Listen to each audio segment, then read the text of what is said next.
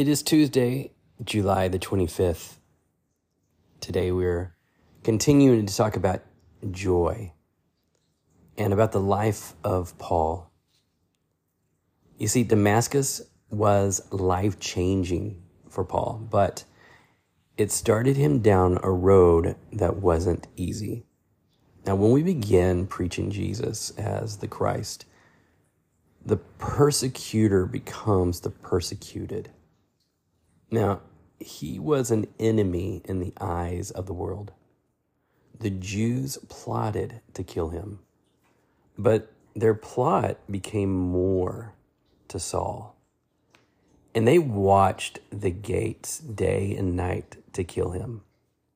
Then the disciples took him by night and let him down through the wall in a large basket. We read this in Acts chapter 9, 23 through 25. Now, after his harrowing escape from Damascus, Paul fled to Jerusalem to meet with church leaders. But they didn't accept him at first, out of fear that he was still working for the enemy. Then a group of Greek-speaking Jews tried to kill him when he wouldn't shut up about Jesus. And eventually Paul set out as a missionary to plant churches and to share the gospel. Along the way, he was opposed, oppressed, persecuted, mobbed, beaten, and left for dead. But Paul took it in stride and moved on, establishing churches wherever he went. And during his 3 missionary journeys, Paul was imprisoned at least 5 times in Jerusalem, Caesarea, Philippi, and twice in Rome. Now, I wonder if Paul, when he entered a city, that he didn't first check out the jail to see where he would be spending the night. When pressed to prove his ministry, Paul provided a tally of his hardships: 5 scourgings of 39 lashes with the Jewish authorities, 3 beatings with rods, 1 stoning, 1 shipwreck, and various muggings. Not to mention all the sleepless, hungry nights and days spent cold and naked.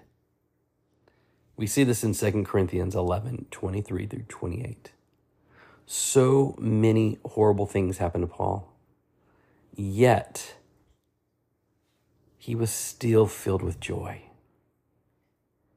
It was like he had been colorblind his whole life until he met Jesus, after which he saw the world and everyone in it in a new way, basically in a living color.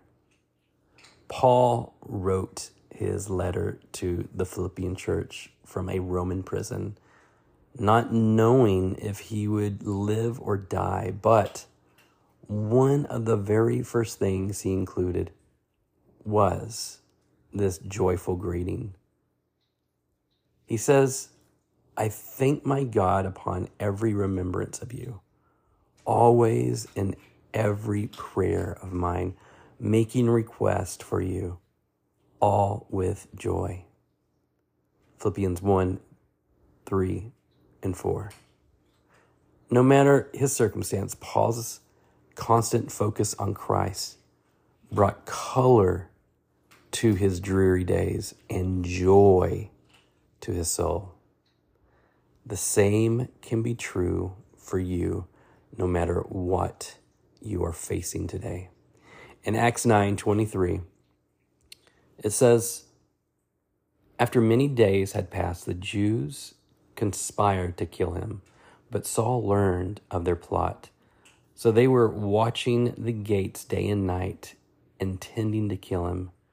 But his disciples took him by night and lowered him in a large basket through an opening in the wall. When he arrived in Jerusalem, he tried to join the disciples, but they were all afraid of him, since they did not believe he was a disciple.